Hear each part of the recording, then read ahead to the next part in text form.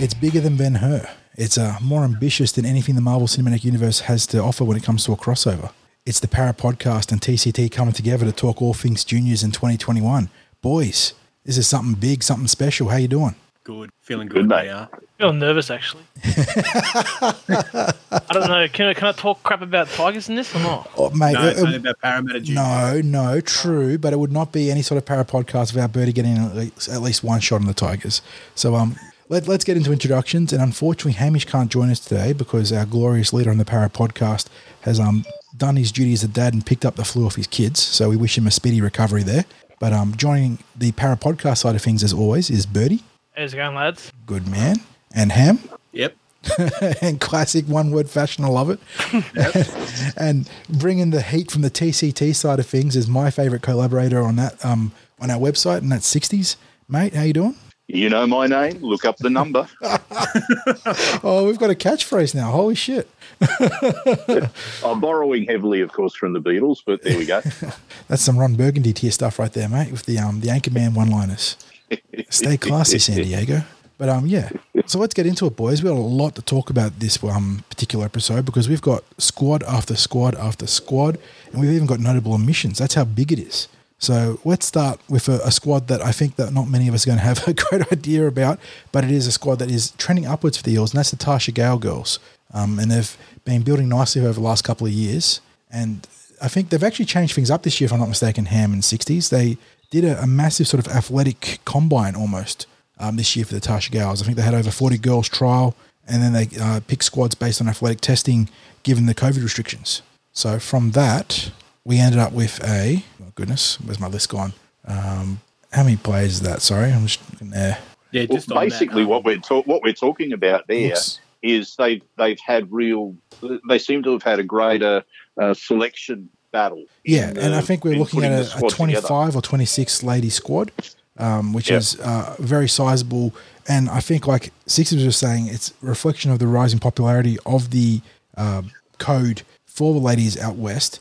And I think that comes on the back of which Western Sydney club is it that's been the most successful or experienced the most growth? Toongabbie Tigers. Toongabbie, that's right. Yep. So it's sort of positioning the Parramatta Eels to move on to bigger things when it comes to the ladies' side of things. And I think there was an expression of interest for a NRLW team lodged by the Eels, if I'm not mistaken. So awesome platform, and it's all coming from the Tarsha Gale squad. So Ham, you want to start walking us through that squad if you want, mate? Oh, yeah, sure. So first I've got Chelsea Austin, Summer Brown, Kristen Cawthorn. And if I butcher some of these names, no disrespect. If we do manage to mangle any of your names, girls, we don't mean anything disrespectful by any means. Then we go on with Martha Fua, Amina Kanj, Danielle Keller, Ruby Jane Kennard, Taimani Kolomaka, Rosalia Leah, Tamara Liati, Loreen Lua Manuvai. 40 has put me on the spot here because I've not looked at any of these names. Larijo Kacha, Anne Masami, Hannah McFadden, Quinn McVeigh, Losalia Payne, Demia Pritchard, Talisha Pugh, Eloisa Seve, Summer Terare, Hope Tavanga, Jada Tovai, Leah Lani Tua, Jacinta Tui, Shanna Vakai, and Catalina Vave. Very good. So the girls are building on a 2020 season, which never really got off the ground after the COVID-19 sort of pandemic broke out. And in that season, they played 6 games for 1 win and 1 draw, and then unfortunately 4 losses. But in 2019, they actually made the top 5, got into the finals with a 6-win effort on a 9-game season. So there's been a bit of consistency there for the girls after those initial struggles in the Tarsha Gale, and it's going to be something for them to build on. And it's going to be interesting to see how much that rise in interest for their trials reflects on the level of competition within the squad. So we're hoping for big things from the girls this year, aren't we? 100%. I think there was a video on paraeels.com where it was Joey Grimer was talking about the Tarsha Gale, and just the participation numbers have increased tenfold there. So, these extra girls bring, whether they've come from touch football, little athletics, there's already a base skill level there. So, League is doing a fantastic job of drawing upon all these different playing pools. We've seen most recently rugby union sort of dabble its, or girls on the rugby union side of things dabble their toes into rugby league. And the NRLW this year was excellent, and the Origin game was outstanding. So the quality of the product is getting better every year. And what we've spoken about it on and off the podcast, Ham. But we're really looking forward to that NRLW expanding its competition, not just with more teams, but more rounds, because the quality of play has been really, really fun to watch. Oh, 100%, if Parramatta's participation numbers have increased year on year, I imagine every district has done the same there. So, looking forward to maybe just, taking things slow at the time. I think the NRL have actually done pretty well with the NRLW. Yeah, not trying to brute force it and make things happen when there's not enough player pool or player talent there, and they've just done the right thing and slow cooked it as Hamish would love. I think that's an important point that you made about slow cooking it, but they're really getting to the stage, however, where they need that little bit of expansion and something beyond I don't want this to come out the wrong way, but when it's played between 4 teams in the semi-final series, it starts to get to looking a little bit like an exhibition tournament rather than a premiership.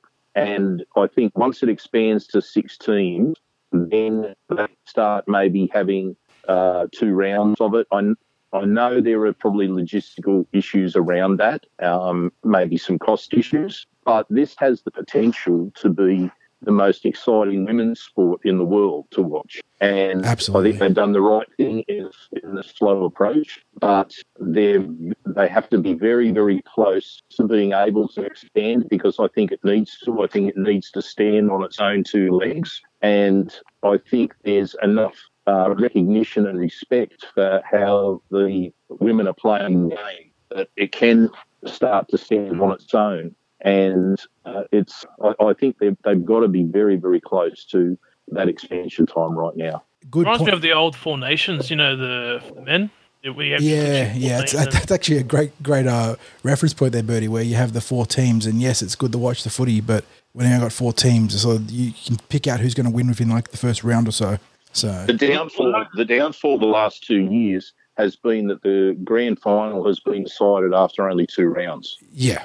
Yes. So the third round, the third weekend of matches were dead rubbers in essence when it came to deciding who was playing in their grand final. There was an argument that they could have pushed for a double round robin format with those 4 teams to at least get, play each team twice and then get a better seeding. But yeah, so it's something they're going to be working on in the coming seasons. Though I think, are they expanding by 2 teams in NRLW this year?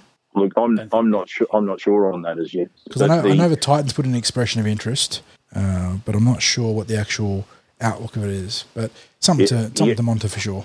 I think if you're looking at an expression of interest, are you looking at the next year or the year after? That's the question. What's the timeline to get the framework for your competition or your team set up? Yeah. I think the goal for the Eels is to be able to play their NRLW matches at Kellyville. So they're looking at that is the outcome they're looking for. Yes. So they're looking to amongst a number of other grades, but highlighted by the girls for sure. Alrighty, so we'll keep on top of the Tasha Gao as the season progresses in 2021. But for now, let's move on to the youngest level of district or junior representatives for the boys, and that would be the Harold Matthews. Now, I think it's worth mentioning that the Eels have dissolved their country teams, haven't they, boys? There is no longer a Johns or Daly squad that will be supplementing the 2 junior structures. Instead, they've expanded their junior rosters into a North and South Parramatta, and that allows them to have greater intra-squad competitiveness inside the district. And the result of that means that they've picked the following Harold Matthews team. We've starting off with Afanga Mino. You got Blaze Talangi, Charbel Shahadi, Ham's boy Charlie Geimer, and he'll be one of the halves there. Cody Parry, Cooper Sinclair, Declan Murray, Dom Destratus, Ethan Sanders, one of my favourite names in a long time, Genesis Tuagi Sayala, Jacob John, Josh Alzahim, Josh Lialaloto, Kobe Herford, Lachlan Galvin, Michael Gabriel, Miles Martin, Patrick Spence, Raphael Destratus, Sam Tuavadi, Saxon Pryke, Suliasi Aho, Terence Laffey, Tyrese Lokeni, and Yaya Ayachi. So there's some familiar names there for Ham and myself. There's some new names in there as well, but it's an interesting squad. Now, the Harold Matthews, once again referring to that abbreviated 2020 season, actually finished second on the ladder on points differential. They equaled the Dogs with 5 wins, but the Dogs did have a game in hand. So they were 5 wins from 6 starts, differential of 64, positive 64, obviously. So they had a fantastic start to the 2020 season before it all unraveled beyond their control. Ham, who's the first player you want to talk about when you look at this squad? I know you point out Charlie Geimer as my boy because I thought he had a very good. There is another half that you do like as well. I know that. Half. I was going to say more of a lock. Yeah. I thought before you were going with the halves, there was another. You liked Ethan Sanders too, from what you saw in 2020. But I know Miles Martin is the number one guy for you. I didn't want to. If I started, I would have sidetracked the actual squad list too much. All good. But yeah, I can talk about Charlie Geimer. He's a kid from Temora. We brought him in early this year. He was a bit hot and cold in. Yeah, there was streakiness to his form early on for sure. But yeah, those 2 games I saw of him in the schoolboys, I just thought he'd grown in confidence. He was playing for St Greg Campbelltown. Much more decisive and aggressive in his shot calling as well. 100%, and just his level of passing. I said it before on the Para podcast, but just the silkiness and the ease of the way that he was throwing long cutout passes, just spiral balls, hitting short balls. It really reminded me of the way Tim Smith used to play, and the way Tim Smith, just the way he had eyes, the way he was able to keep his head up and everything. So, I'm probably putting too much pressure on the young fella, but that's just the way I saw it there.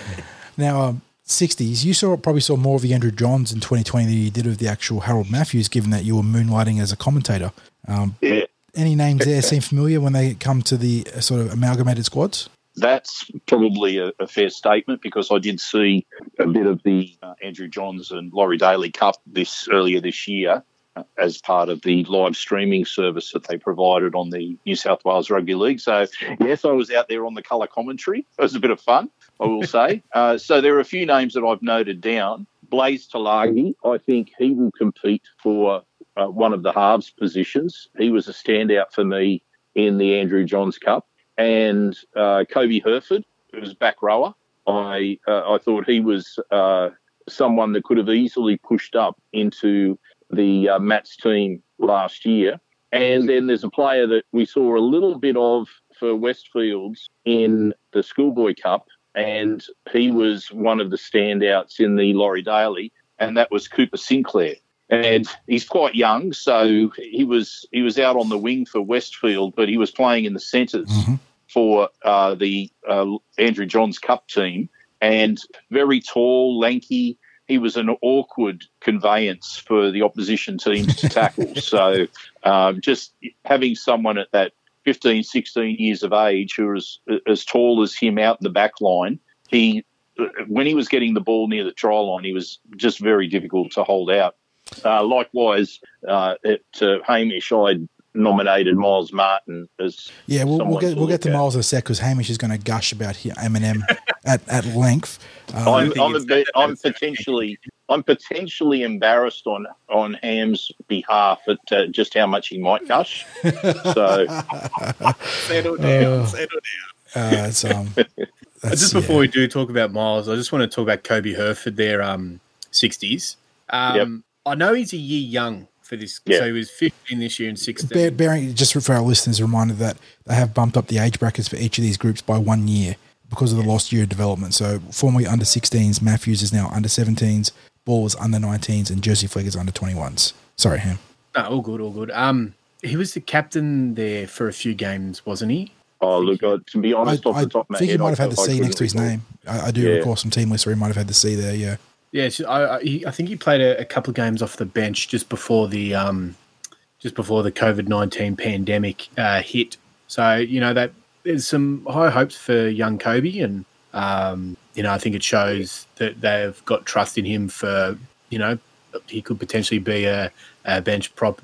Being a year young, we don't really seem to play players a year young in this grade unless they're something special. Mm-hmm. So I think one of the last ones was Trey Mooney, who's now at the Canberra Raiders. So that goes to show you the sort of level of talent. If we're putting faith in a 15, now 16-year-old to be playing up in Harold Matthews. Absolutely. Now, before we jump onto the Miles Martin hype train, 60 sort of touched on it tangentially, but I think that the backline's going to be a real strength for this Matthews squad.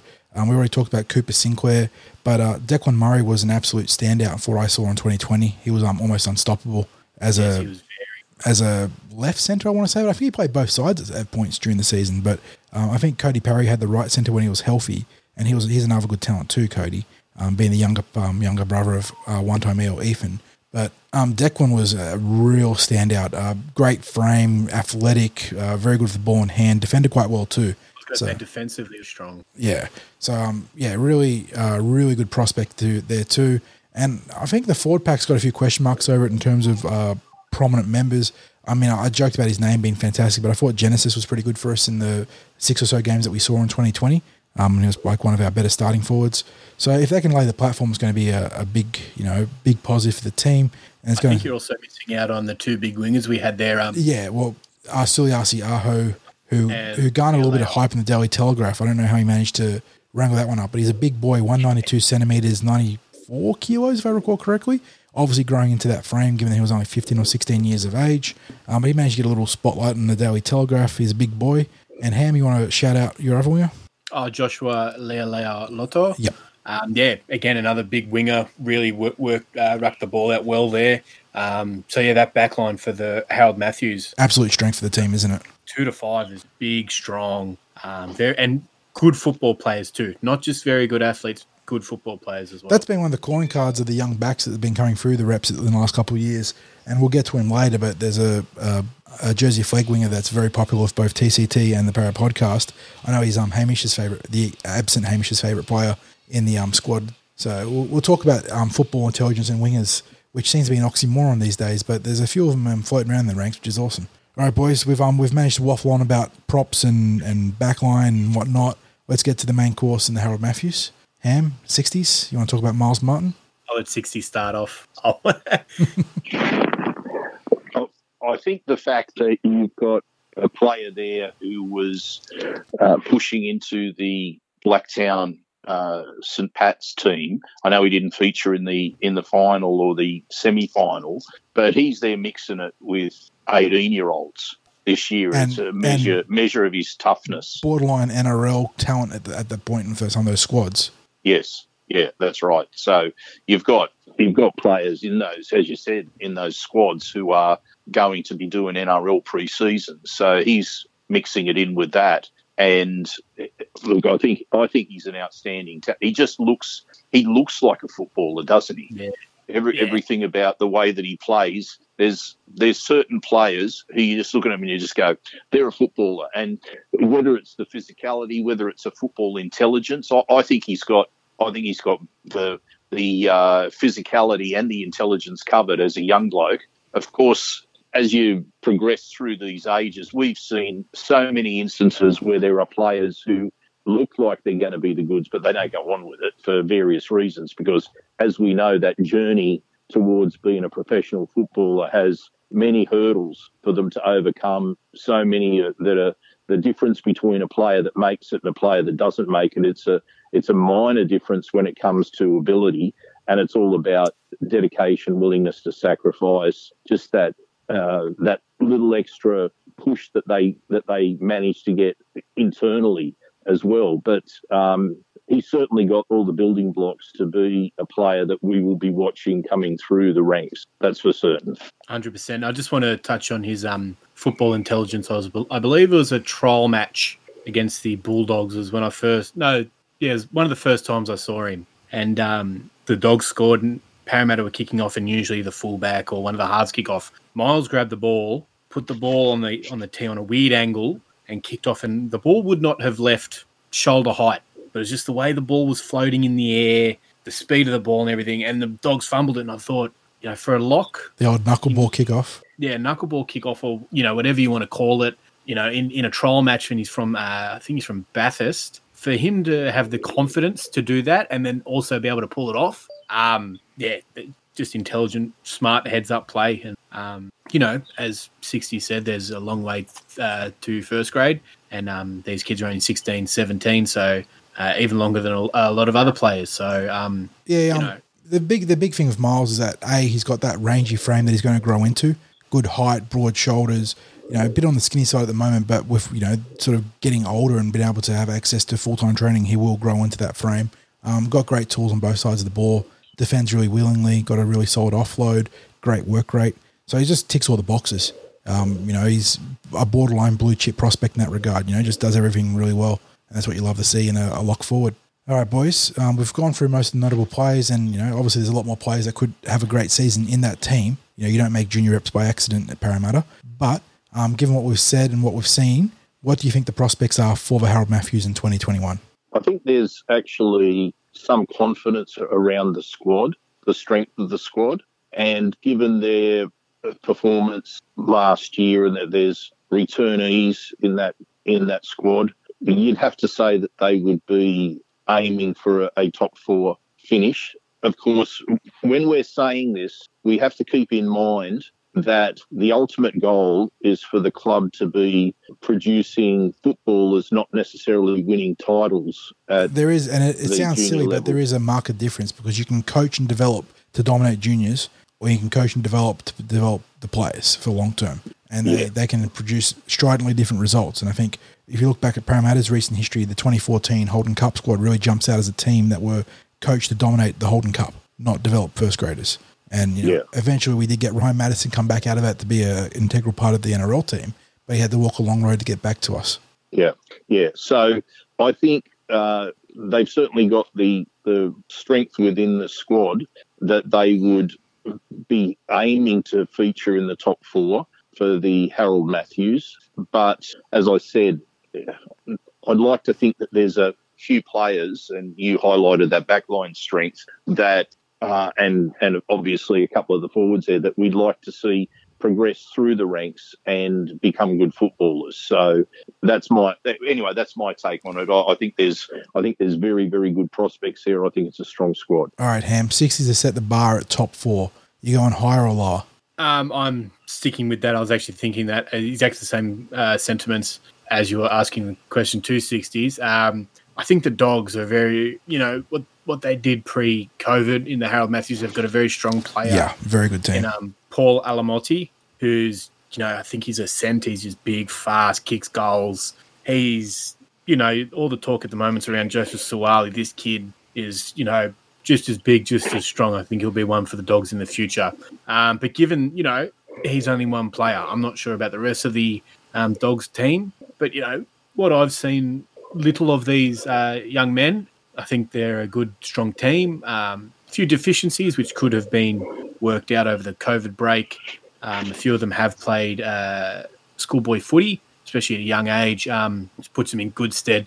I think a top 4 finish with an eye for the title, if I can say it that way. Mm-hmm. I think, being a Parramatta Junior team, top 4, given we want to be looking for developing for first grade, you still want them sort of being professional in these competitions. And so I think a professional finish for a club like Parramatta, for the Parramatta Eels, is top 4 with an eye to the premiership there. Yeah, I think that internally, and this is without any sort of reference, I think the club will be setting top 4 as a pass mark.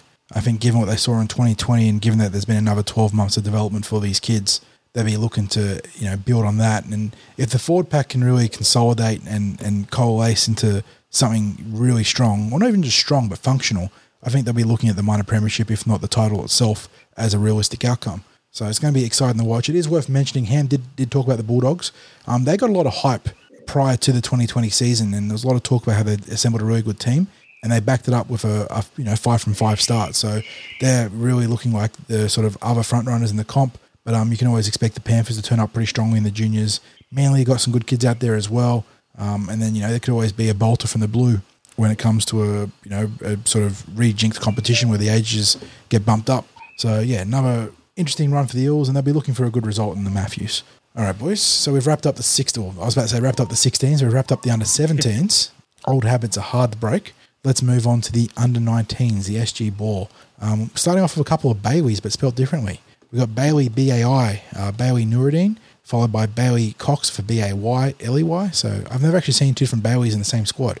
There you go. I've seen both. I've seen a Bailey or a Bailey, but I've never seen a Bailey. Imagine if they were Bailey Brayleys. The long-lost Brayley brother. But yes, so Bailey Nuruddin leads off the SG Ball squad, followed by Bailey Cox. Blake Martin, who was elder brother of Miles, if I'm not mistaken, is the third man off the rank.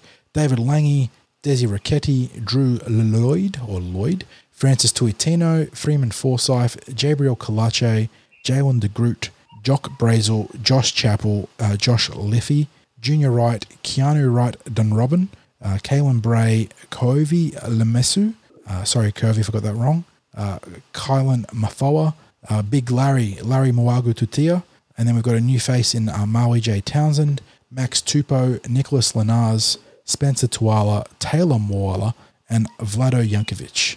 So once again, we've got returning names there that can spy straight off the cab. Got a couple of new faces. I already pointed out one in Maui J. Townsend. This is, I'm going to say it, it's a relatively weak SG Ball squad because a lot of players that will be eligible for SG Ball are being promoted to the Jersey Flag, if I'm not mistaken. Very much so. All those players that we noted that are that played in that Schoolboy Cup that haven't been named in the SG Ball team, but we know, haven't been named, even some of them haven't even been named in the Flag squad. So you can imagine how the strength of the two squads, or the admission squad and the Flag squad, exactly. So if they actually drew on all the talent for the Ball, there's no doubt they could put together a monstrous team. But we already talked about it. You're thinking about long-term development rather than short-term results. That's right. If the club was interested in winning an SG Ball premiership and that was their goal, they could stack this team. It would be a very good team. it would be insane what the team would look like. However, the other side of the coin is this does give an opportunity for some young blokes who might have been fringe or not, or would not have made the squad, to show their wares in getting more game time for the SG Ball this season. So I think it's an interesting opportunity that they have. Can I just also ask? I did see. I don't know too much about Marley J. Townsend, and I noted that he'd also been named. Yeah, he's named across the two squads, Flag and Ball. So, from what I could gather, he joins us via the Newcastle Knights, and he's got experience at both centre and wing. And I think it was named one of the Indigenous teams as a 16-year-old, the rep squad. So a little bit of rep pedigree there. I haven't had a chance to look at him though, because the Newcastle catchment of players is just so far removed from our. I know that we play him, once a year, but it's so far removed from any chance of seeing them regularly. So he's an interesting one to watch. So not really sure where he fits in across the two squads. Yeah, and interestingly as well, I am seeing a few names there that were part of the Laurie Daly Cup. Yeah, last probably year. Headlined by big bad David Lange, who was quite a good prospect in the Laurie Daly, and has been a guy that's been on the radar for TCT and Hamish for a while. He's got all the physical tools and just needs to find the consistency. But he had a good campaign last season, this year. Yeah, and also Desi Ricchetti, who in the matches that I saw him play in the Laurie Daly Cup last year, he was playing at 5'8", but he is a rather big unit who's probably more of a back rower than he is a half, and but he's got the skills there. So I think he's an interesting inclusion, and especially where they decide to play him. And you mentioned Blake Martin before; he was part of the Laurie Daly Cup squad when I watched the games there. And yes, he's the older brother of Miles Martin, and I think he had, in my opinion, he was one of the most consistent forwards for Patrician Brothers Blacktown during the Schoolboy Cup. I really like the how can I put it? I think he plays a really tidy game as a forward. He just seems to be around the ball, doing everything. Brick and mortar players, mate. You need them in teams, don't you? Yeah, absolutely. I really like what he produced during that Schoolboy Cup, and I think he's got a bit to offer. I think he's got a bit to offer above that Laurie Daly Cup level that he was at last year. So I'm pleased to see him named in the SG Ball. I'm also noting I've been told some good things about Keelan Bray, who was a name that was relatively new to me. He's also a halfback, and I've been told that he's had an incredible dedication to forcing his way into the squad. So I've been told to keep an eye out on him as well. There you go. There's the first name out of the blue to jot down, Keelan Bray. Because that was one I was looking at going, I have absolutely no idea. New name, he's no real... nowhere. Yeah. I think he's come through the local He's a local footballer. And just forced his way in. Love to see it. Yeah. Now, so, yeah, as I said, dedication there. So, and of course, there's a couple of names that are very familiar to all of us. Taylor Moala. He's been someone that we followed through from the mats. Yeah, big, robust middle forward.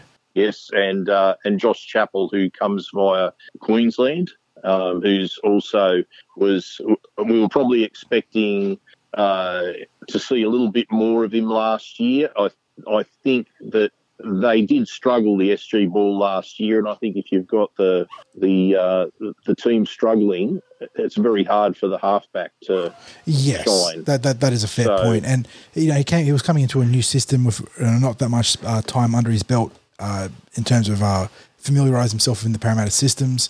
So the boys didn't have the greatest season across the 6 games they played, only 3 wins and a bye. So they were under 500 in terms of percentages. But, yeah, definitely something to build on. But like you said, there's some returning names there that sort of catch the eye. You've already mentioned Taylor. Big Larry Mwalga-Tutia had a great schoolboys campaign, and he's a big rumbling prop forward, good engine, bit of an offload. He'll probably be one of the starting props there. And I think that a lot of the impact in the middle will sort of start and end with him. But the other player that had a surprising schoolboys campaign this year that really jumped off the page, and he's been solid for the Eels in the past, but hadn't really starred for me, was Vlado Jankovic. I thought it was really good, really good in the schoolboys. Yeah, I'm glad you mentioned that because I have got him noted down as someone that I wanted to talk about as well because he was. I thought that was some of the best play that I'd seen from him at that schoolboy cup level. He was a constant danger. He was just a pest.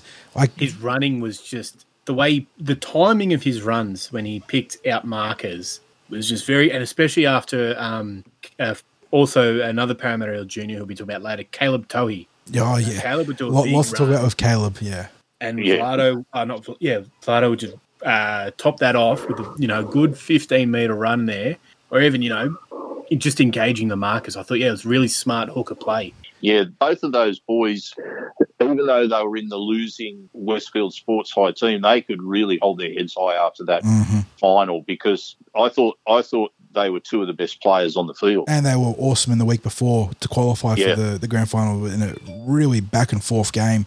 They helped Westfields get over the top and book that spot in the big dance. So, yeah, two boys there that had a really strong campaign. We'll get to Caleb in a second.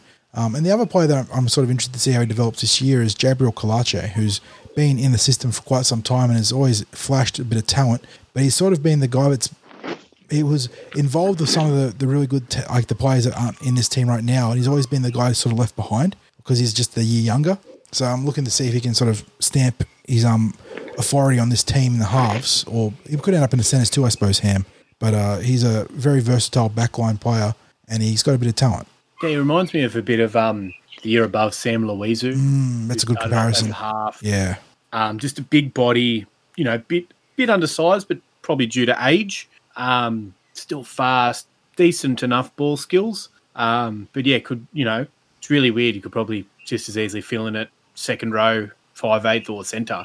That's where he's a bit of an odd one. But yeah, the spine combinations of this team will be very interesting coming up to next year. You talk about Vlado Jankovic. You can't forget Bailey Nuruddin, who was a very, very good hooker for Patrician Brothers, who did his job well of just getting the ball to his halves, but also bringing his forwards onto the ball.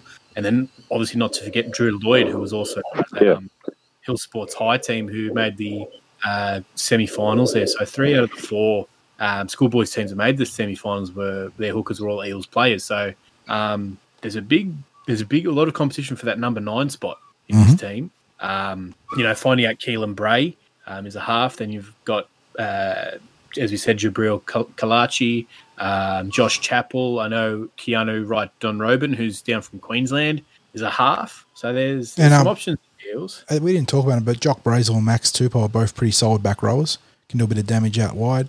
So it's a team that it's got a bit of upside. I'll kick off the prediction and say that if they make the finals and go at least one game to the finals, one win into the finals, they've done really well. I think that's probably punching above their weight.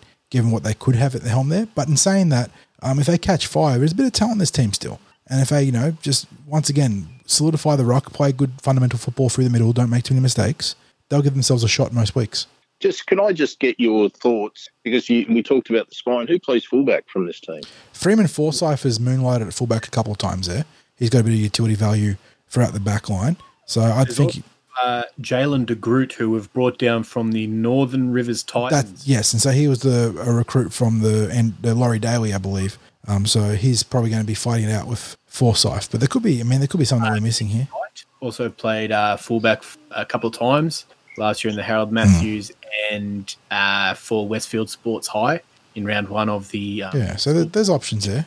Yeah, I very much agree with you there, 40. I think if the team features in the finals, that they can feel very pleased with themselves because of the fact that they are going to be missing players that are eligible for this age group, but will obviously be playing higher, possibly even as high as Canterbury Cup. Some of the players that are missing from this under-19s team. So I think that's a good place to aim as finals football for them. And I am really curious for something around that same area that Hamish mentioned, which is that dummy half area. I think that is outstanding competition for the dummy half position to have three young players who will be very capable of providing not just good service, but certainly in the case of Vlado Jankovic, that he really does engage that defence, and they could surprise us. They could surprise us. Alrighty, Ham, you see sort of a top 8 finish as a good start for these boys, or you got higher aspirations? I actually think they could finish top 4. I'm not sure about what other squads are looking like. I just think with the growth of those dummy halves, which is it's such an important position, the fact that we've got 3 players who it wouldn't bother me who they picked in the starting 17 here. I'd be happy with all 3 of them. In fact, could we put all 3 in one jersey is what I'm wondering. Make a number 27. If you put any of those players in, I think it's a hard-working forward pack. I think it's a bit of the opposite of the Harold Matthews. I think the forward pack is settled. I think there's Blake Martin, we've mentioned obviously before, David Lungi, what have you, Jock Brazel. It's just the backs. I'm not 100% sure on what the backs will be producing in this grade, but I think the forward pack can lay a very solid foundation there, and if the dummy halves can play off the back of that, I actually think this team could be a top 4 squad. There you go. Ham's going big, and he's not going to go home, I don't think. So he's back in the... I'm not saying that they'll go deep into the finals. No, but they're going to acquit themselves well. It's going to be... Yeah. And in these grades, it all depends on the strength of draw, which is... Yeah, strength of draw. Injuries obviously are always crucial. You lose a couple of spine players and you're really, unless it's maybe at hooker where we've got that depth we're talking about, you're digging your own grave there. But you can't really control that, can't you? So...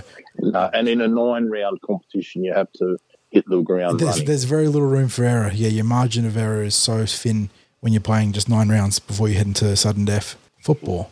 Alrighty, so... A few years back, Parramatta in the SG Ball only missed out on finals by under 10 points difference. And then it turned out that there was a counting error in the for and against, and the Eels should have been in the finals. Yes, that was 2018, I believe, where we sort of tanked most of the season and should have still scraped our way into the finals. So, yeah, it's a good bit of trivia there for fans listening to the podcast. But, yeah, a funny one that came at our expense. But, yeah, that caps off the SG Ball.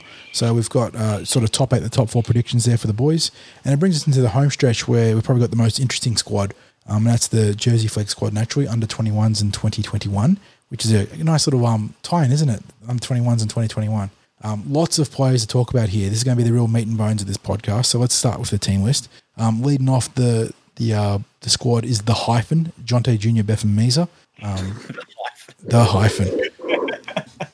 Following up, Jonte is Ollie Clements, or Oliver Clements, Jack Colavati, Joshua Doty, Albert Etu Fa'ave, Clayton Falalo, Valence Harris, Jack Hoffman, Matthew Komalafi, Ethan LeBlanc, Tavita Massima, Tyrone Sow, Kyle Schneider, Jaden Skinner, Peter Tateo, Mark Tepu-Smith, Nick Tilburg, Caleb Tohi, Panioni Tohi, that we talked about before, but Maui J. Townsend also named in the flag squad. David Tui, Emmanuel Tuamavave Gerard, Josh Tuapolotu, and Jaden Yates is the last man in the flag squad for 2021. Like I said, lots of names I want to talk about there, boys. What really... Just peeling back the curtain here. So 40 very graciously made up a Word document with all the squads and has put in bold all the players that I think, that I want to talk about. And it's about it's 2/3 to 3/4 of the squad, and it's no disrespect to the players that didn't. Quicker if you didn't. Yeah, and that's no disrespect to the players that I didn't highlight because there are also interesting players among them. It's just like, well, let's just talk about the whole squad at this point. Who do you want to start on? You want to start on the double hyphen? Yeah, let's start with the hyphen. Jonte's an interesting one because he's been. He's been frustrating. I think. In the last sort of season or so. Darth Vader, what's going on? You there, Darth? 60s? Yes. Oh, you're giving us the Darth Vader impression there, mate. Oh, no, I wasn't even speaking. Hamish, I am your father. No, the mic was picking up the breathing, sorry, and then it sort of crackled out. So we're still good to go, though. We're talking about Jonte Junior, Beth and Meza to lead off the flag squad. And I was just saying that I think in the last season, he'd been a little bit frustrating for me to watch from the sidelines because a lot of great runs, great impact, and then there'd be sort of like a boneheaded error where it was a drop ball or a penalty and, sort of undermine some of the good work he was doing. And then in the schoolboys, we talk about this a lot, but this past NRL Schoolboys Cup, he just killed it. He just blew it off the blocks and was one of the best forwards in the entire competition. I think one of the things that you can take for granted with these young the really big headed up forwards is that as they're coming through the grades, it's not unusual to see the handling as probably one of the areas they need tidying up. So that's not a surprise about the past issues that he'd had with that. But he certainly was a standout to watch. Yeah, big unit, hits the line aggressively, everything you like to see in a young bull. And that's going to be a real theme for this team. There's a lot of young props worth talking about in this squad. I think there's at least 4 of them, if not 5. So it's going to be very competitive in the front row in the engine room. Ham, what are your thoughts on the big hyphen? I couldn't agree more with what you just said about him. I think we saw a lot of energy brought from him, especially, when he gets close to the line, if you get the ball in his hands, his mindset is just score a try. And he'll run through a brick wall to score that try. I think he scored a double in one of the schoolboys games there. And not only is one of those, you see some of the younger forwards, they do line up for the try for the big superhero moment, but Jonte's gotten better at rucking the ball out. I won't say he's the best forward at it. Just being honest, I think he's getting better at it, which is showing improvement as a player, which is exactly what you want to see from these guys year on year. Just to jump in, my apologies. I was double checking a little bit of info when you brought in the Darth Vader comment for the breathing. If you've done this, my apologies. Have you run through the squad? Yeah, we powered through the squad. Oh, there you go. That's where I was just going through a few. I was going through a few details because there was a couple of things that I wanted to talk about that I was double checking. So, in terms of naming the players that are notable omissions, we'll get to the omissions at the end because there is a lot to talk about in terms of senior football. I think for some of the players that aren't named in the flag squad. So. It's interesting because we talked about how the SG Ball squad had been weakened because they named a very strong flag squad, and we sort of stepped up to the flag squad and they could have named an even stronger flag squad. But there's 8 or so players that are legitimately going to be powerhouses in that grade that could just play Canterbury Cup instead. But we'll get to them in a short moment. But moving on to the next players that I was going to sort of talk about, I'm going to bundle these 3 players together, and I don't think they're all that similar, but they came from the same circumstances in the 2020 season. And that's Oliver Clements, Jack Colavati, and Emmanuel Tuamavave Gerard. Now, these 3 players joined the Eels in the 2020 season, and that's an edge back role for Clements, a lock forward for Colavati, and a centre for Tuamavave Gerard is the positions they prefer. But we only got to see 1 game out of each of them. So they're almost ostensibly new signings for the club. So it's going to be exciting prospects to follow because we only got to see the pre-season trials and the 1 game out of them, Ham and 60s. Yeah, I'd certainly noted down Ollie Clements there because he was a Central Coast was. Did you say Central Coast boy? Yeah. But it came to the Eels as an under-18s New South Wales rep in 2019, and was sort of touted by some of the guys that we trust in the business as a pretty exciting edge back row prospect. But we didn't get to see him. He got the one game against the Bulldogs where we won 20-14 in round one, and it was a good solid game for the boys. But then the entire season got shit canned, for lack of a better word. And it leaves us with these 3 new faces that are, like I said, essentially new recruits. And Colavati came to us from the Raiders as I think it was either the player's player or most improved in the 2019 season for the SG Ball. He's a very good pickup certainly on the face of it, a very good pickup. And Tuamavave Gerard was I don't think he's got any sort of awards or anything coming to us, but he was quite a decent New Zealand Warriors prospect, and he joined us. So very cool to see how these guys develop. And unfortunately, we can't give you too much information on them, barring what we've just said. But it's going to be some of the sort of storylines within the big storyline to follow across TCT and the Para podcast when we do all our game wraps and sort of player updates. Yeah, we got to see a little bit of them at before. Hamish was with me out at Macquarie University. There was a trial. The intra-squad trial. Sorry. Yes. Well, they played North Sydney in that trial out at Macquarie Uni. So that was actually a reasonable hit out, because I thought the North Sydney squad were quite physical that night. But I like the look of Colavati in that trial. I thought he was quite good. But the thing with trials, of course, is you're not seeing anything in the way of team combinations. No. At that stage, you're getting a little bit of it because obviously the spine is something that you want to see having a bit more of a say, but the lines that supports are going to run and the combinations out wider, it's all just very, very new. So I suppose you probably you're looking more at some individual performances rather than team performances in trials, and that's a really hard thing to judge, that balancing, what do they look as a squad or what do they look like as individuals. So I really had high hopes for the Flegg team last year, but that was also based on some of the people we're going to talk about that haven't been named in the Flegg team this year. And I mean, it's a credit to the club that they still put together such a competitive Flegg outfit. We're like minus the players that we haven't mentioned in the squad, and we're talking some very good talent. So, I mean, those 3 players you just talked about, they're going to be exciting stories to follow. Ham, is there someone you want to talk about next? You want to go through the props, or is there another player that sort of caught your eye? I will keep with the forwards. Caleb Tohi. Now we built Caleb earlier back in the SG Ball section of things. So we gave him a bit of hype, and for good reason. Yeah, I just thought when he was playing for Westfields in the semi-final and the final, I thought he was their best player. I thought he was the best player on the field across both teams in the semi-final against they played Hills Sports, I think it was. Yes. Yes. They played Hills. I thought he was just the best player on the field. He just brought energy in attack, defence. One thing I like seeing from forwards is their willingness to put pressure on a kicker, and he was doing it every single time he was at marker. Yeah, he brought the juice with and without the ball, and that's what as a lock forward, that's all you can ask for is just energising that ruck, putting pressure on the kickers, cutting the ball up. And to be fair, he did more than cut the ball up. He was quite devastating with the ball in hand in his own right. He reminds me a bit of Nathan Brown. Yeah, a little bit. I think he's more explosive laterally, or at least at this stage of his career.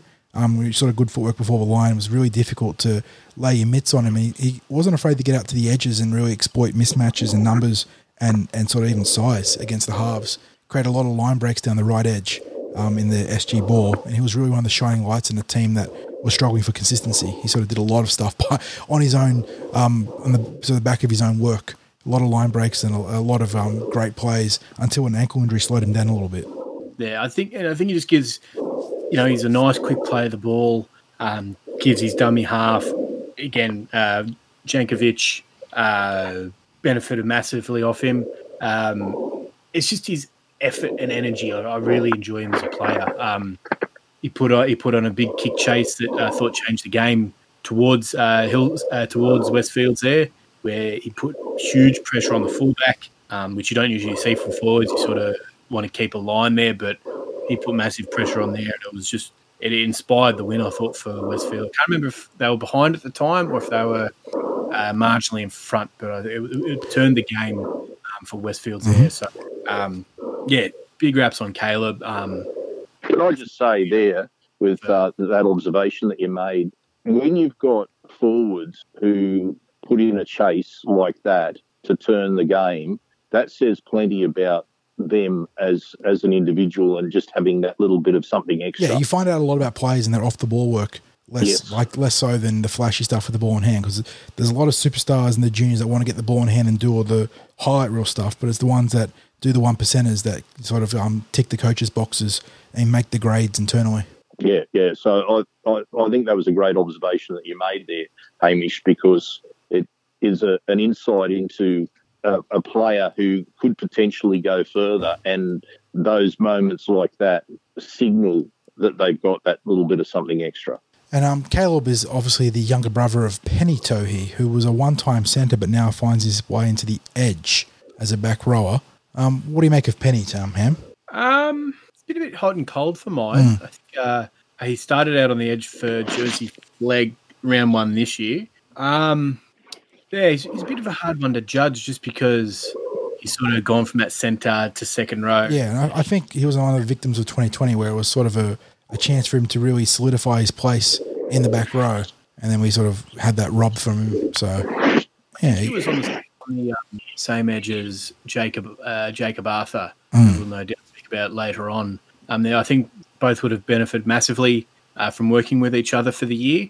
So, I'm not putting the blockers on the kid. I'm not saying he's not going to be anything. I'd need to see a little bit more of him, see a little bit more game time from him, because I haven't really sort of had time to see how he plays, and I think just needs to get the ball in his hands. That's fair. I mentioned. Sorry. I was just going to say that when it comes to looking at this year and what they missed this year, it's going to be interesting to see how that impacts some of the players in the way that they perform, because I just wonder how much of I don't know if wake-up call's the right word for it, but that realisation that your window to impress is that little bit smaller because they've missed this year. And yes, they've got that year where they've gone a year up, but I think for a lot of players, they'd be seeing this year as a critical year in their own development. And whether we see the cream rise to the top with these, whether there's players that maybe didn't quite stand out as much before, but it suddenly hits home. Hey, this is the year where I'm going to have to produce if I want to make a career out of football. Absolutely. You always want them to have that plan B, but this could be that year that's a little bit more crucial than it has been in past years. Now, I shouted out the big hogs, the young bulls before, but on top of Jonte Junior, Beth and Mees, we've got a couple of other forwards that will sort of make a name for themselves in the front row this year. We've got Albert Etu for Ave, Mark Tepu-Smith and Peter Tateo. So we've got a couple. I think it's probably fair to suggest that Albert and Mark are probably similar props, Ham. Sort of that impact prop off the bench, light on their feet for a big man, bit of an offload. Whereas Peter Tateo is more of maybe like a tweener between lock and prop. Yeah, Mark Tepu-Smith, going back to that trial match that Sixers and I saw at North Sydney, he actually come off the bench at that game, and his stint at Manly, he'd grown a lot. Yeah. And, but his ball skills that day were just, they were on another level. He could have been another halfback. Yeah, Tepu-Smith is really interesting because he left the Eels in 2017 where we won the SG Ball. And during that finals campaign, he was good throughout the regular season, but during the finals campaign, he was arguably our best player. He was so good. Just took over games in the front row.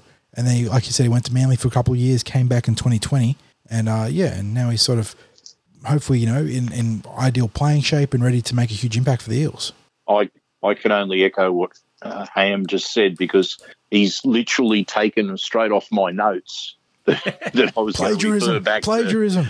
I was going to refer back to what we saw of him at the start of the year, and he was one that I'd noted down that could very well have a massive season in 2020, and I was really looking forward to seeing what he was going to produce on the field, because of it was quite an imposing performance coming off the bench in that trial. But again, that's where we have to look at, okay, these are trials. There's going to be players that shine as individuals, some that mightn't get that opportunity because the combinations aren't there. But he certainly had a ripper in that game. From memory, I think he scored a try and set up a further 2 from my terrible memory from February this year. Between Tepu Smith and Etu Fa'ave, they've got some real big impact boys from whether it's going to be on the bench or starting, sort of complementary to whoever's going to be their other starting prop, whether it's Bethan Meza or even Peter Tatio.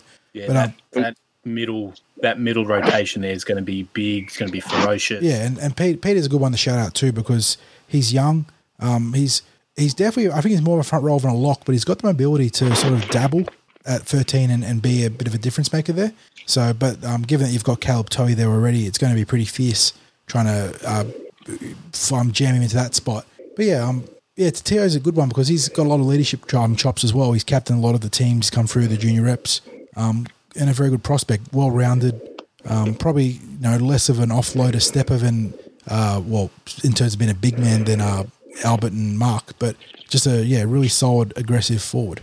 And I think that that rounds out the front row at the very minimum. I think we're missing out on a big one there. Valence Harris. Oh yeah, yes. That is true. Now, you know why? Hang on. We haven't spoken about Valence Harris. That's on me because Val's been around forever, and he's like furniture. Like just part of the background, and you sort of take it for granted. But he's been since like Matthews with like a lot of the really strong squads, but as a young guy. And, it's easy to get him left behind with the hype behind Sam Hughes and David Hollis and whatnot. But he's been a really reliable performer for the Eels in every grade, an absolute stalwart for the middle. A good kid, isn't he? He is, and he did have, I think, a fairly nasty knee injury at the end of 2019. Would that be right? Yeah, I think he might have needed a knee reco, right?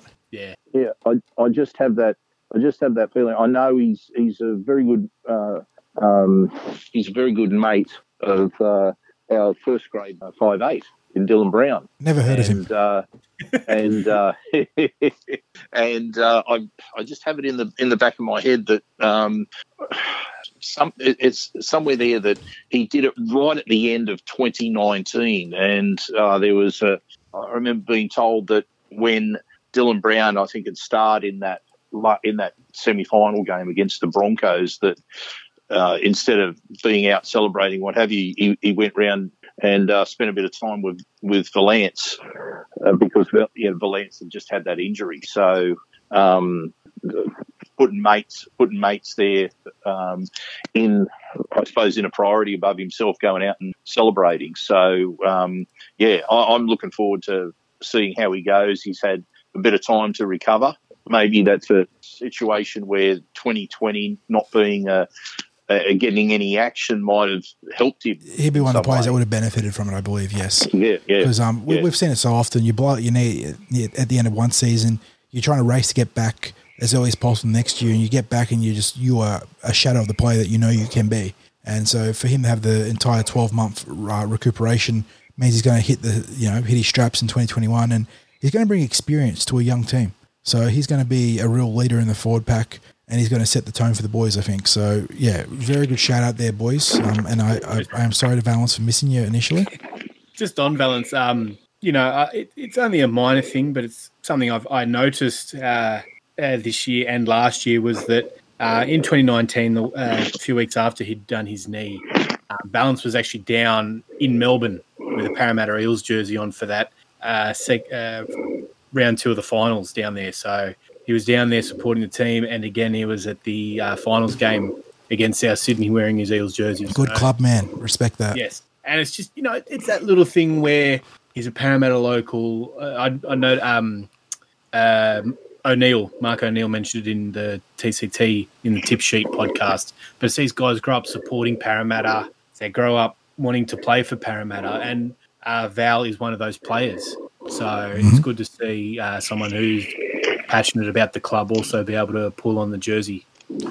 Good point, Ham. All right, we've done the front row. We've talked about the back row a little bit. Let's get to the back line now. There's a couple of names I want to talk about here.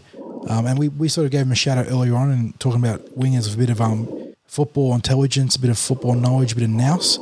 Matthew Komalafi. Big strapping lad, plays on the right flank usually, right, Ham, if I recall correctly.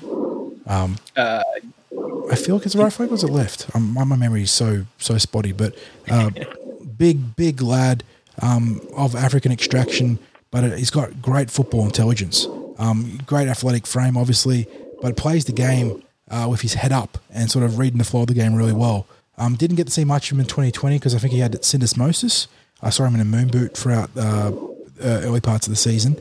So this is going to be a big year for him. What are you expecting out of the winger? Given who isn't named in this team, he is the player in the back line here. He's got to be a leader of the 2 to 5. I think he's good at that. He's good at rucking the ball out. He's good close to the line. But he needs to stand up. It'll be a bit of pressure on his shoulders given the inexperience of the rest of the back line there. So, I think he can handle it with ease. He's a very good player, very confident player, smart player. Just a matter of staying healthy for him, isn't it? He got sort of banged up by injuries in the last season and a half, which a lot of it was just a function of bad luck more than, not being prepped for it.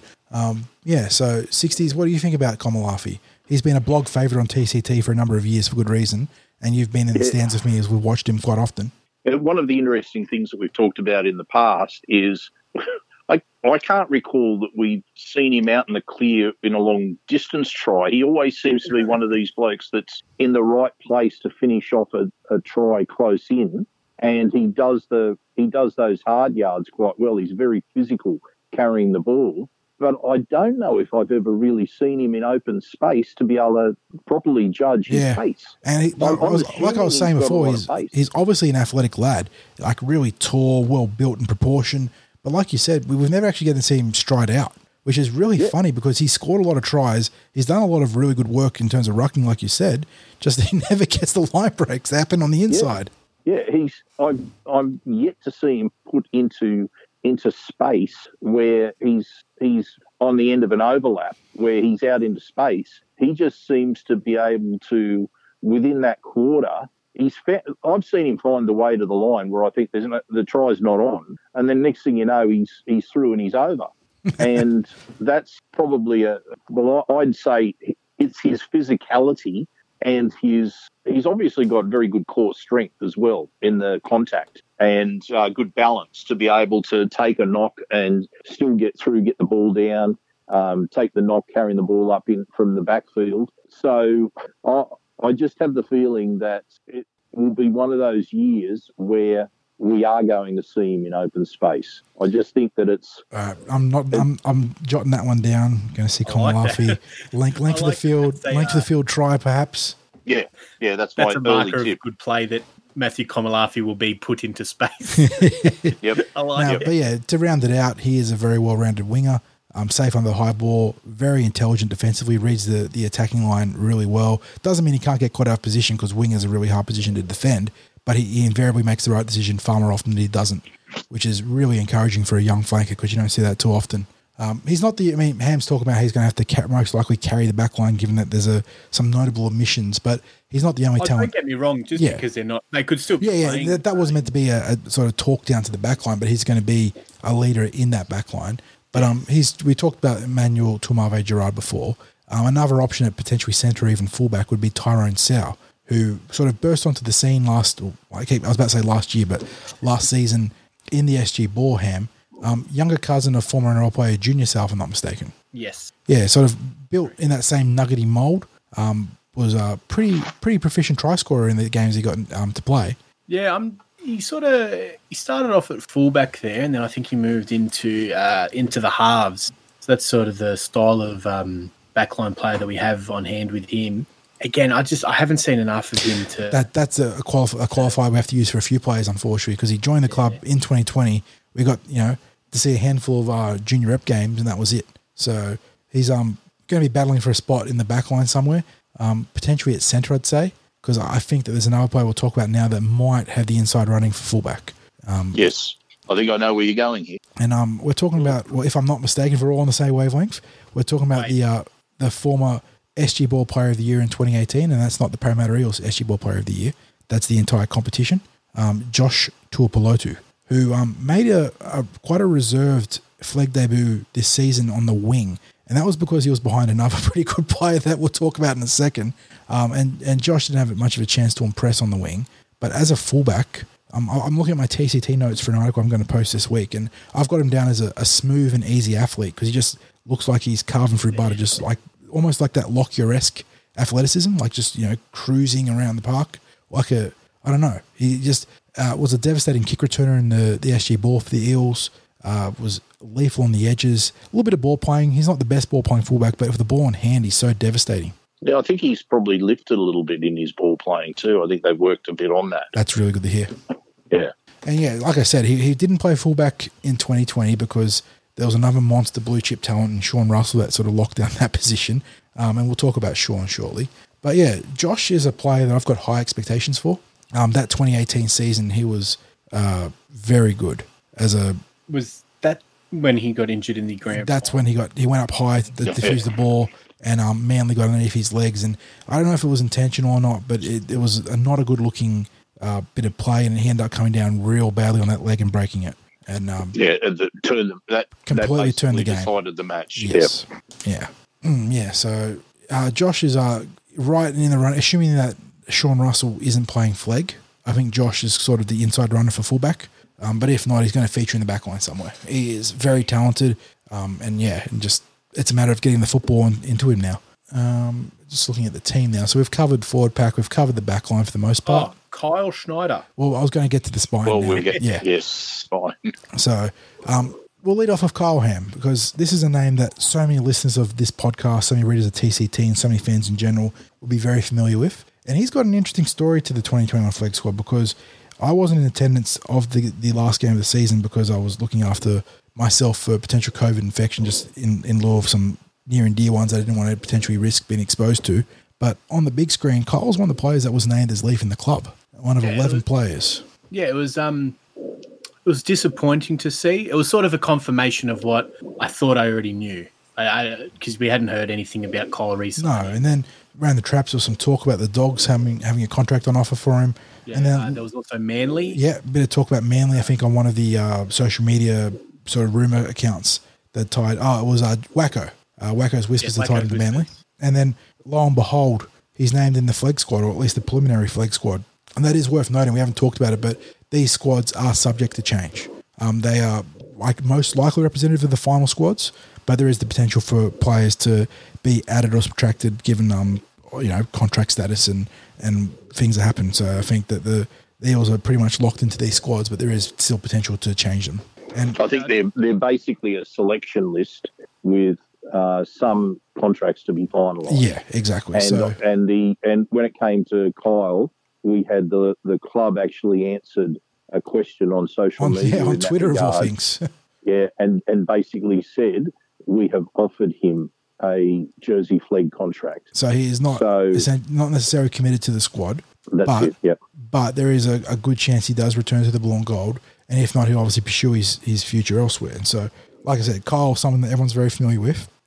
Assuming that he stays on with the club, what are you looking for the young man? What do you want out of him in 2021? I just want to say that I think the break is one of the ones that would have helped Kyle. Sounds weird because he would have had a full season at dummy half, but I think 12 months, putting on weight, getting over his injury, hopefully growing a little bit of confidence back in that shoulder will have done him well because he's a very talented individual, very well spoken young man, great leader, and all that. What I'm expecting of him in 2021, lock down that hooker position, really become a leader amongst, a very strong forward pack. I think he can guide this team around really well.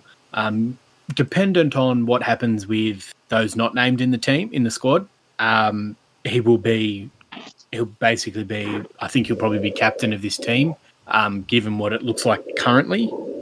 So there's a lot of weight on his shoulders and putting a bit of pressure on him. And again, like as 60 said before, it's sort of, this break would have also said to Kyle, what do I want to do? Like, do I want to continue with this or do I want to move on to other pastures? And I think Kyle's a bright person that he would have sat down and had that talk with himself, with his inner circle there. So, it's good. I was very happy to see him named on the squad list and surprised. And I think 2021 can go a long way and push for Canterbury Cup selection later on in the year. Yeah, I don't think there's anything overly complicated when you sort of lay out the blueprint for Kyle. It's about staying healthy, and you already said that, Ham. That's the only knock on him recently is he's been banged up. It's been shoulders more often than not, but I think he might have done a knee or something else at one point, but it's mostly the shoulders.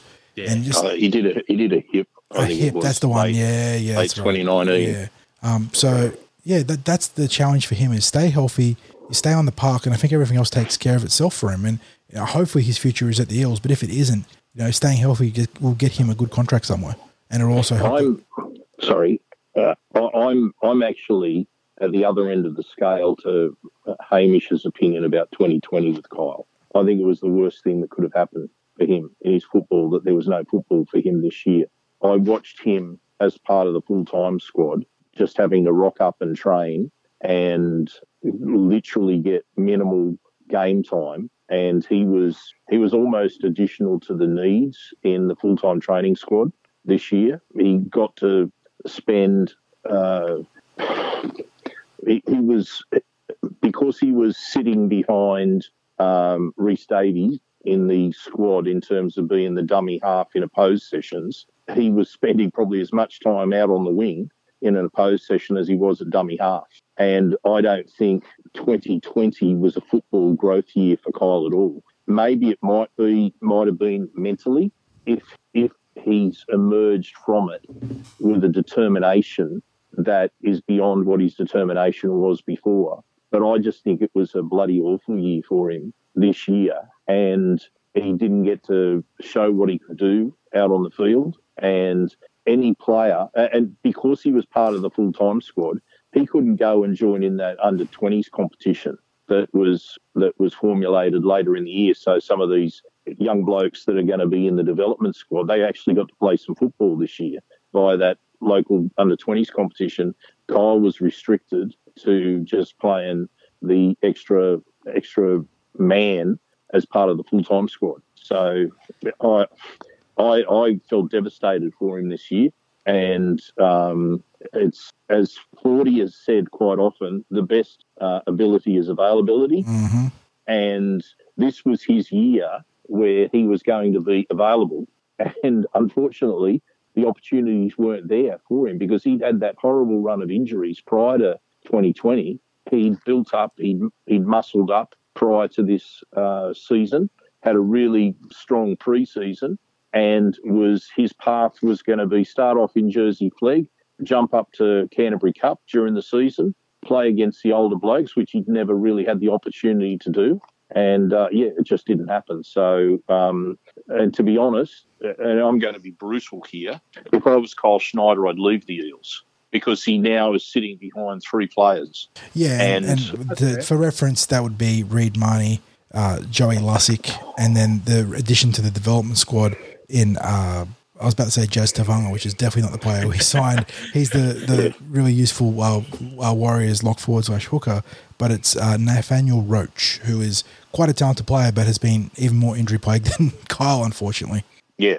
So would Kyle get the opportunities if he stayed for 2021 in Flegg? Would he get the same opportunity that they planned for in 2020 with him, i.e., start in Flegg and then start to get Canterbury Cup time during the season? I look at that and you got Joey Lussick and you got Nathaniel Roach, who are just as likely to be the Canterbury Cup players, if not one of them coming off the bench in maybe Joey Lussick. But unless you're talking about injuries or requirement for first grade, you would go, well, I don't know how much Canterbury Cup time he'd get this year. So that's just me being brutal. And if I was his manager, unless there were no offers coming from anywhere else, I'd take an opportunity somewhere else from an individual perspective.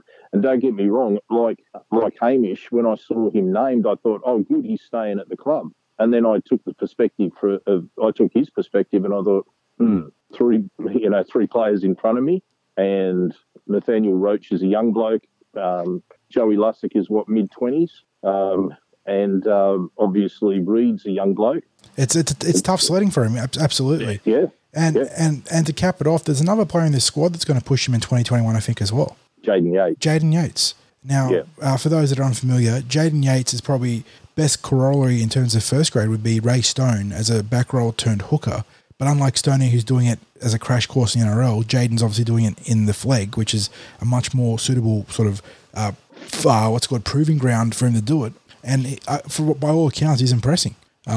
Tough as teak, loves the gritty stuff in the ruck, so doesn't shy away from the workload from the defense, and he's really polished his delivery. So I don't know if he's a top-class hooker in that regard, but he's certainly been more than serviceable.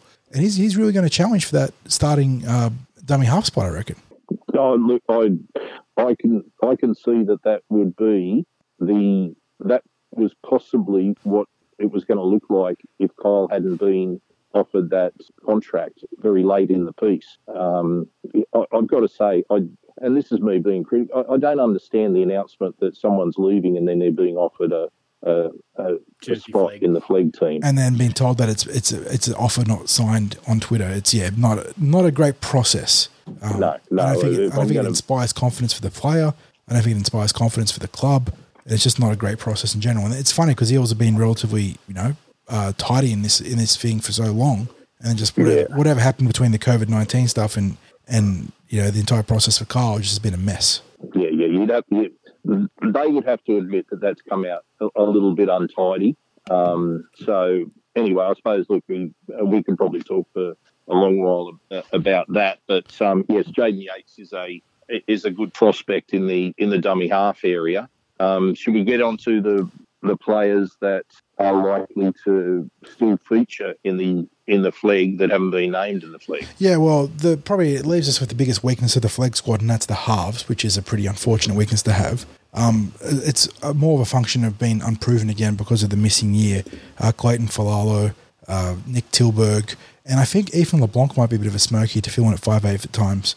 He's more of a hooker by trade when he came to the Eels last year, but I think that he might have a bit of experience in the halves too. So none of them are probably highly recognisable names in terms of prospects lists and all that sort of thing.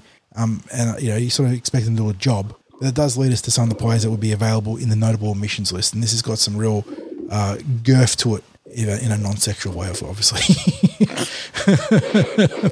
So headlining the notable omissions list by alphabetical order as well, by coincidence, is Jacob Arthur.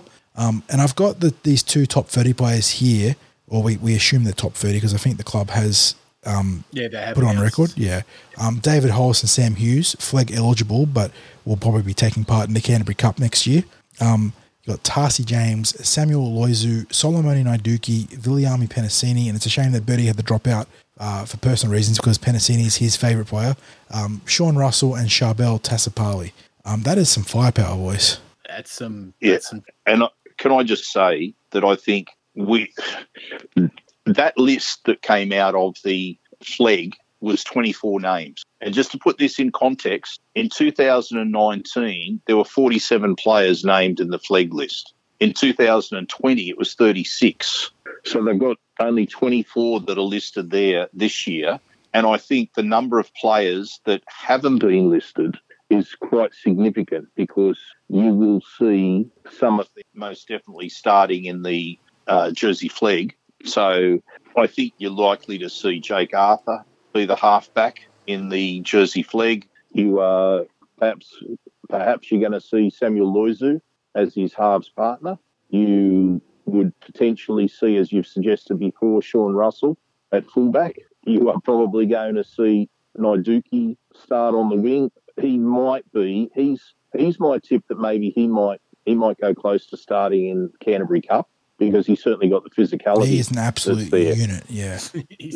Yeah. So and there's probably a bit of an injury cloud over Charbel Tassapali. Yeah. He had a nasty hip injury that during the latter part of the local 20s comp. So hard to say there, but certainly Tarsi James is right up there. Yeah, Ham found a picture of Tarsi James from the other day, and he is almost too swole to control. He is ripped. Looking good. Put on some good weight. And if Tarsi James plays flag, I expect him to move straight into the starting 13 at 13. I mean, he plays lock forward, without a doubt. And that sort of it just adds that much more competition and depth to that middle rotation. Yeah, I'm expecting all of those boys that we've just named to do the NRL preseason. And then there's too many of them that are listed there to all get development contracts. Yes, given that Nathaniel Roach officially occupies one of the 6 slots as well, you've only got 5 available slots. Obviously, Holson Hughes are top 30, but you got 1, 2, 3, 4, 5, 6, 7 players going into 5. And, Charbel's injury might mean that he's probably getting scratched from the competition, but it still gives you 6 going into 5.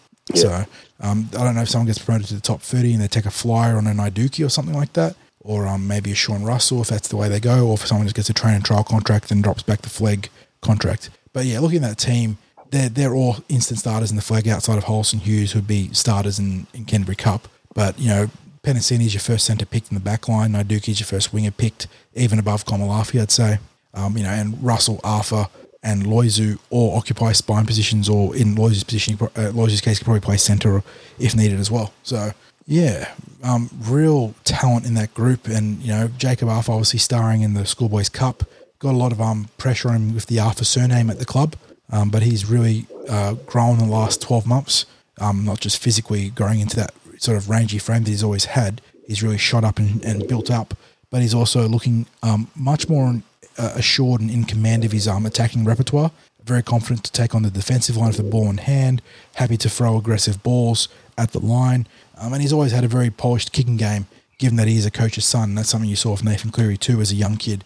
They dot their I's and cross their T's when it comes to playmaking. Yeah, and of course the other thing that he's got in his favour is that his father would just be onto him all the time about defence. So one of the strengths of Jake is his defensive game, and people who tuned into the Schoolboy Cup would have seen his, I don't know if he missed a tackle in the games that we saw, and some of them were quite crucial. Even, and I don't know if people noticed this, but even that last flurry that Westfield put on after full time went, there was a Hail Mary pass that actually found its mark to a player flying onto the ball, and the field was open. And Jake Arthur was probably the only player that was around there defensively, and he cut the player down, and the ball and the play broke down and there was still a little bit more of a flurry with the ball, but that was actually the moment where if he wasn't there and a strong defender, that player was flying onto the ball at that moment, and it could have just completely opened up and changed the ending of that Schoolboy Cup. So, yeah, his defence is his strength. That certainly comes about through being BA's son. But, young blokes like him, fitness is going to be key to his success. And he is, we've seen him train during his childhood alongside the first grade team. School holidays would come, and him and his younger brother would be running alongside the first graders as they're doing conditioning in the pre-season. They're on school holidays. So their school holidays comes, and they're running at the end of the line, doing all the Malcolms and doing all the runs. I think there was a famous photo of Jared Hayne when he came back, running behind Young Goods, where Young Goods had overtaken him. This is their history. They won't have Jake won't have a problem with the pre-season at all. He'll be one of the stars of the pre-season. You can bet that. So, but look, what I'm looking forward to with these particular players that we've just mentioned is back at from going from that transition from 2018 into 2019, and we saw that influx of young players that joined the full-time squad in the pre-season. Some of whom continued on as part of the full-time squad. Others, it was just a pre-season that they were part of. But we had that influx of it was Ethan Parry, it was Hayes Dunster. That was, I think, Kyle Schneider's first pre-season that he was doing. You also had, obviously, all the... Basically, it was all that squad that was the 2017, it was, wasn't it, that won that was the SG Ball, that won everything. 17 was the ball squad that went to the final, like one final, and then into the Holden Cup squad that went to the grand final, only to lose at the end, yes. Yeah, So you had that influx of all those young stars. They shaped what that pre-season was. They pushed the experienced blokes. Even Gutho was getting pushed, and it was. I think it was critical in us turning around the wooden spoon season, going into a new start in 2019. Was that energy and enthusiasm from the young blokes that were elevated. So, there was Stefano as well. I think that was his first pre-season. It was just it was terrific. So, seeing the young blokes that were pushing the first graders to their limit. So I'm thinking that we're going to get something similar that happens this year, because when you get the young blokes that come in, we're talking about a real chance to change the profile of the full-time squad, because they got rid of so many players. They basically got rid of players that were going to be Canterbury Cup level. So when you're talking about, about 19, 20 players that are there from last year, and we're talking about there was a 32-player squad through most of this COVID season, and they've kept 19 or 20. They'll have 36 players this year. You're talking about almost half the squad is going to be new. So I think it's going to be critical for what has turned out. So yeah, I'm looking forward to it when they start back up. I just want to expand on 60's thoughts there. It was a few years ago. I'm going to say a friend of TCT, Anthony Field, we're having a chat to him, and he was saying one of the first things they teach these boys is how to train. It's not ball skills. It's how to train, how to do it on your own time, because when you're in the junior grades, you've only got a certain amount of days and time with the squad. So, those extra training times are crucial for 16, 17, 18-year-olds. And it goes to show that the turnaround in the junior profile has now gone into first grade. And as 60 said, all those guys have been taught how to train, and they've just brought that into the first grade squad there.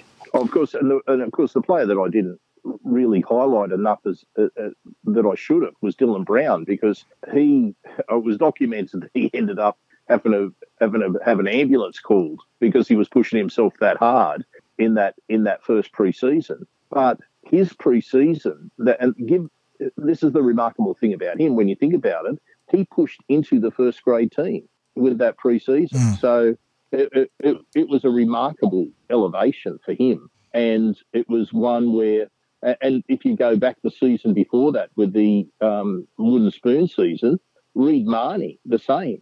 He was on a train and trial.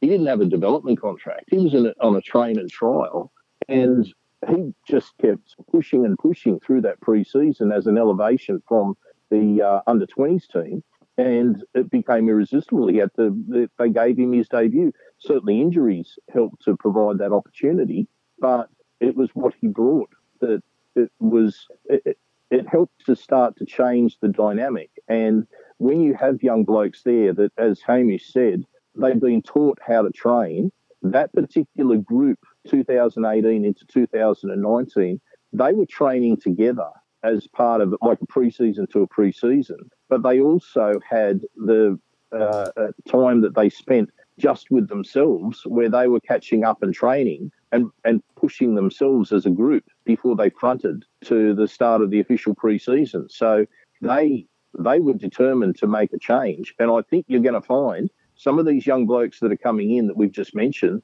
they've been doing the same. So I'm expecting that they are really going to make an impact in the pre-season. They won't be ready for first grade, but they will impact what the squad does, because they're gonna push the mark when it comes to conditioning. I mean, I mentioned this on the TCT tip sheet with Mark O'Neill, that iron sharpens iron, and I think having those young kids pushing the established talent is a good thing. I'm not going to complain by any means, and I think that getting that bubble restrictions relaxed will help a lot of teams, but especially the Parramatta Eels. Be able to challenge the senior talent on a weekly basis in the opposed sessions will keep the boys sharp.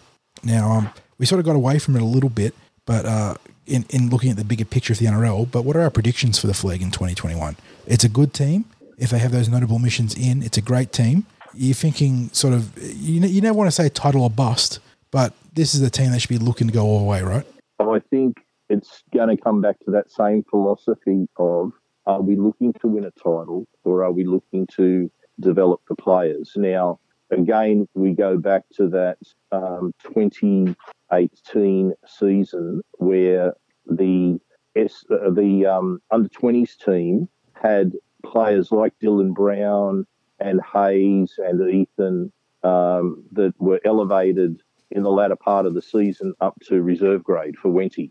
And there were basically points that were sacrificed that impacted where the under-20s finished, and then they ended up bowing out in the first week of the finals. So to me, it'll be, if you had their full strength team, they're top four easily. However, if some of them move on and start featuring in Canterbury Cup, then that changes the whole dynamic, because I think if you're looking at the strength of the spine, if you've got the halves like Jake Arthur and, I don't know, as I said, it might be Samuel Loizu that plays in the halves beside him.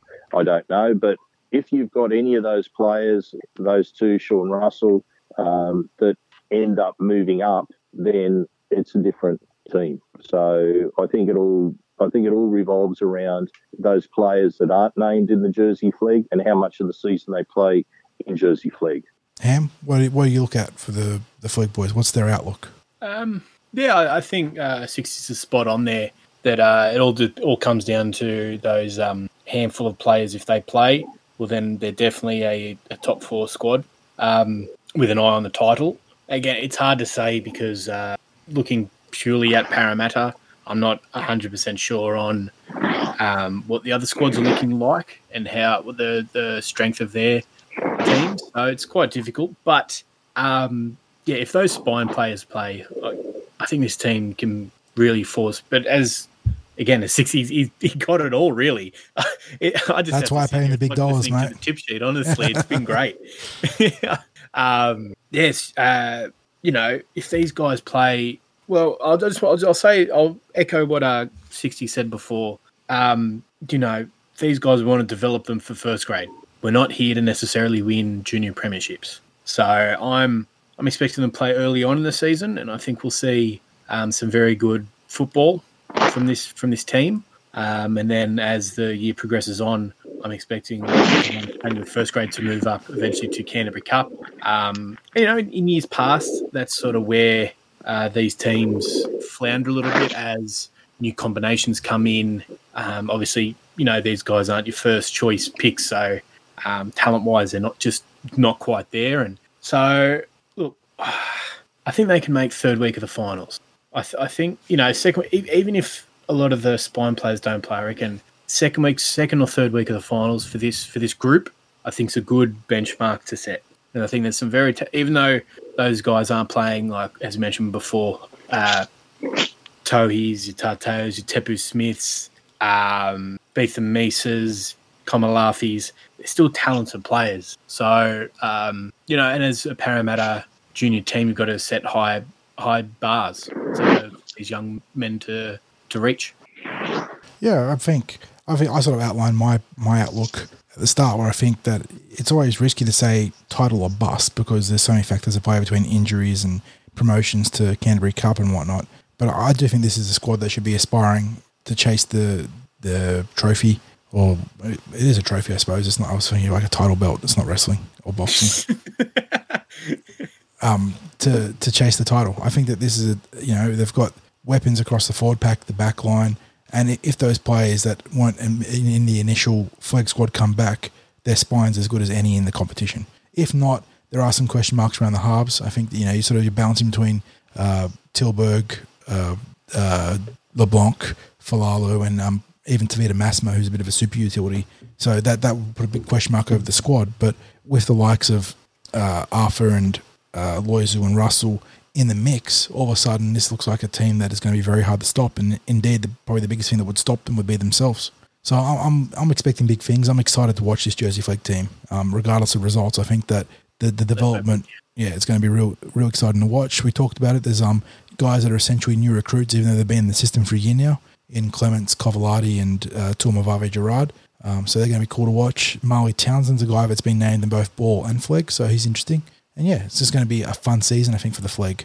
And of course, some of these selection decisions might yet be impacted by bubble decisions as well.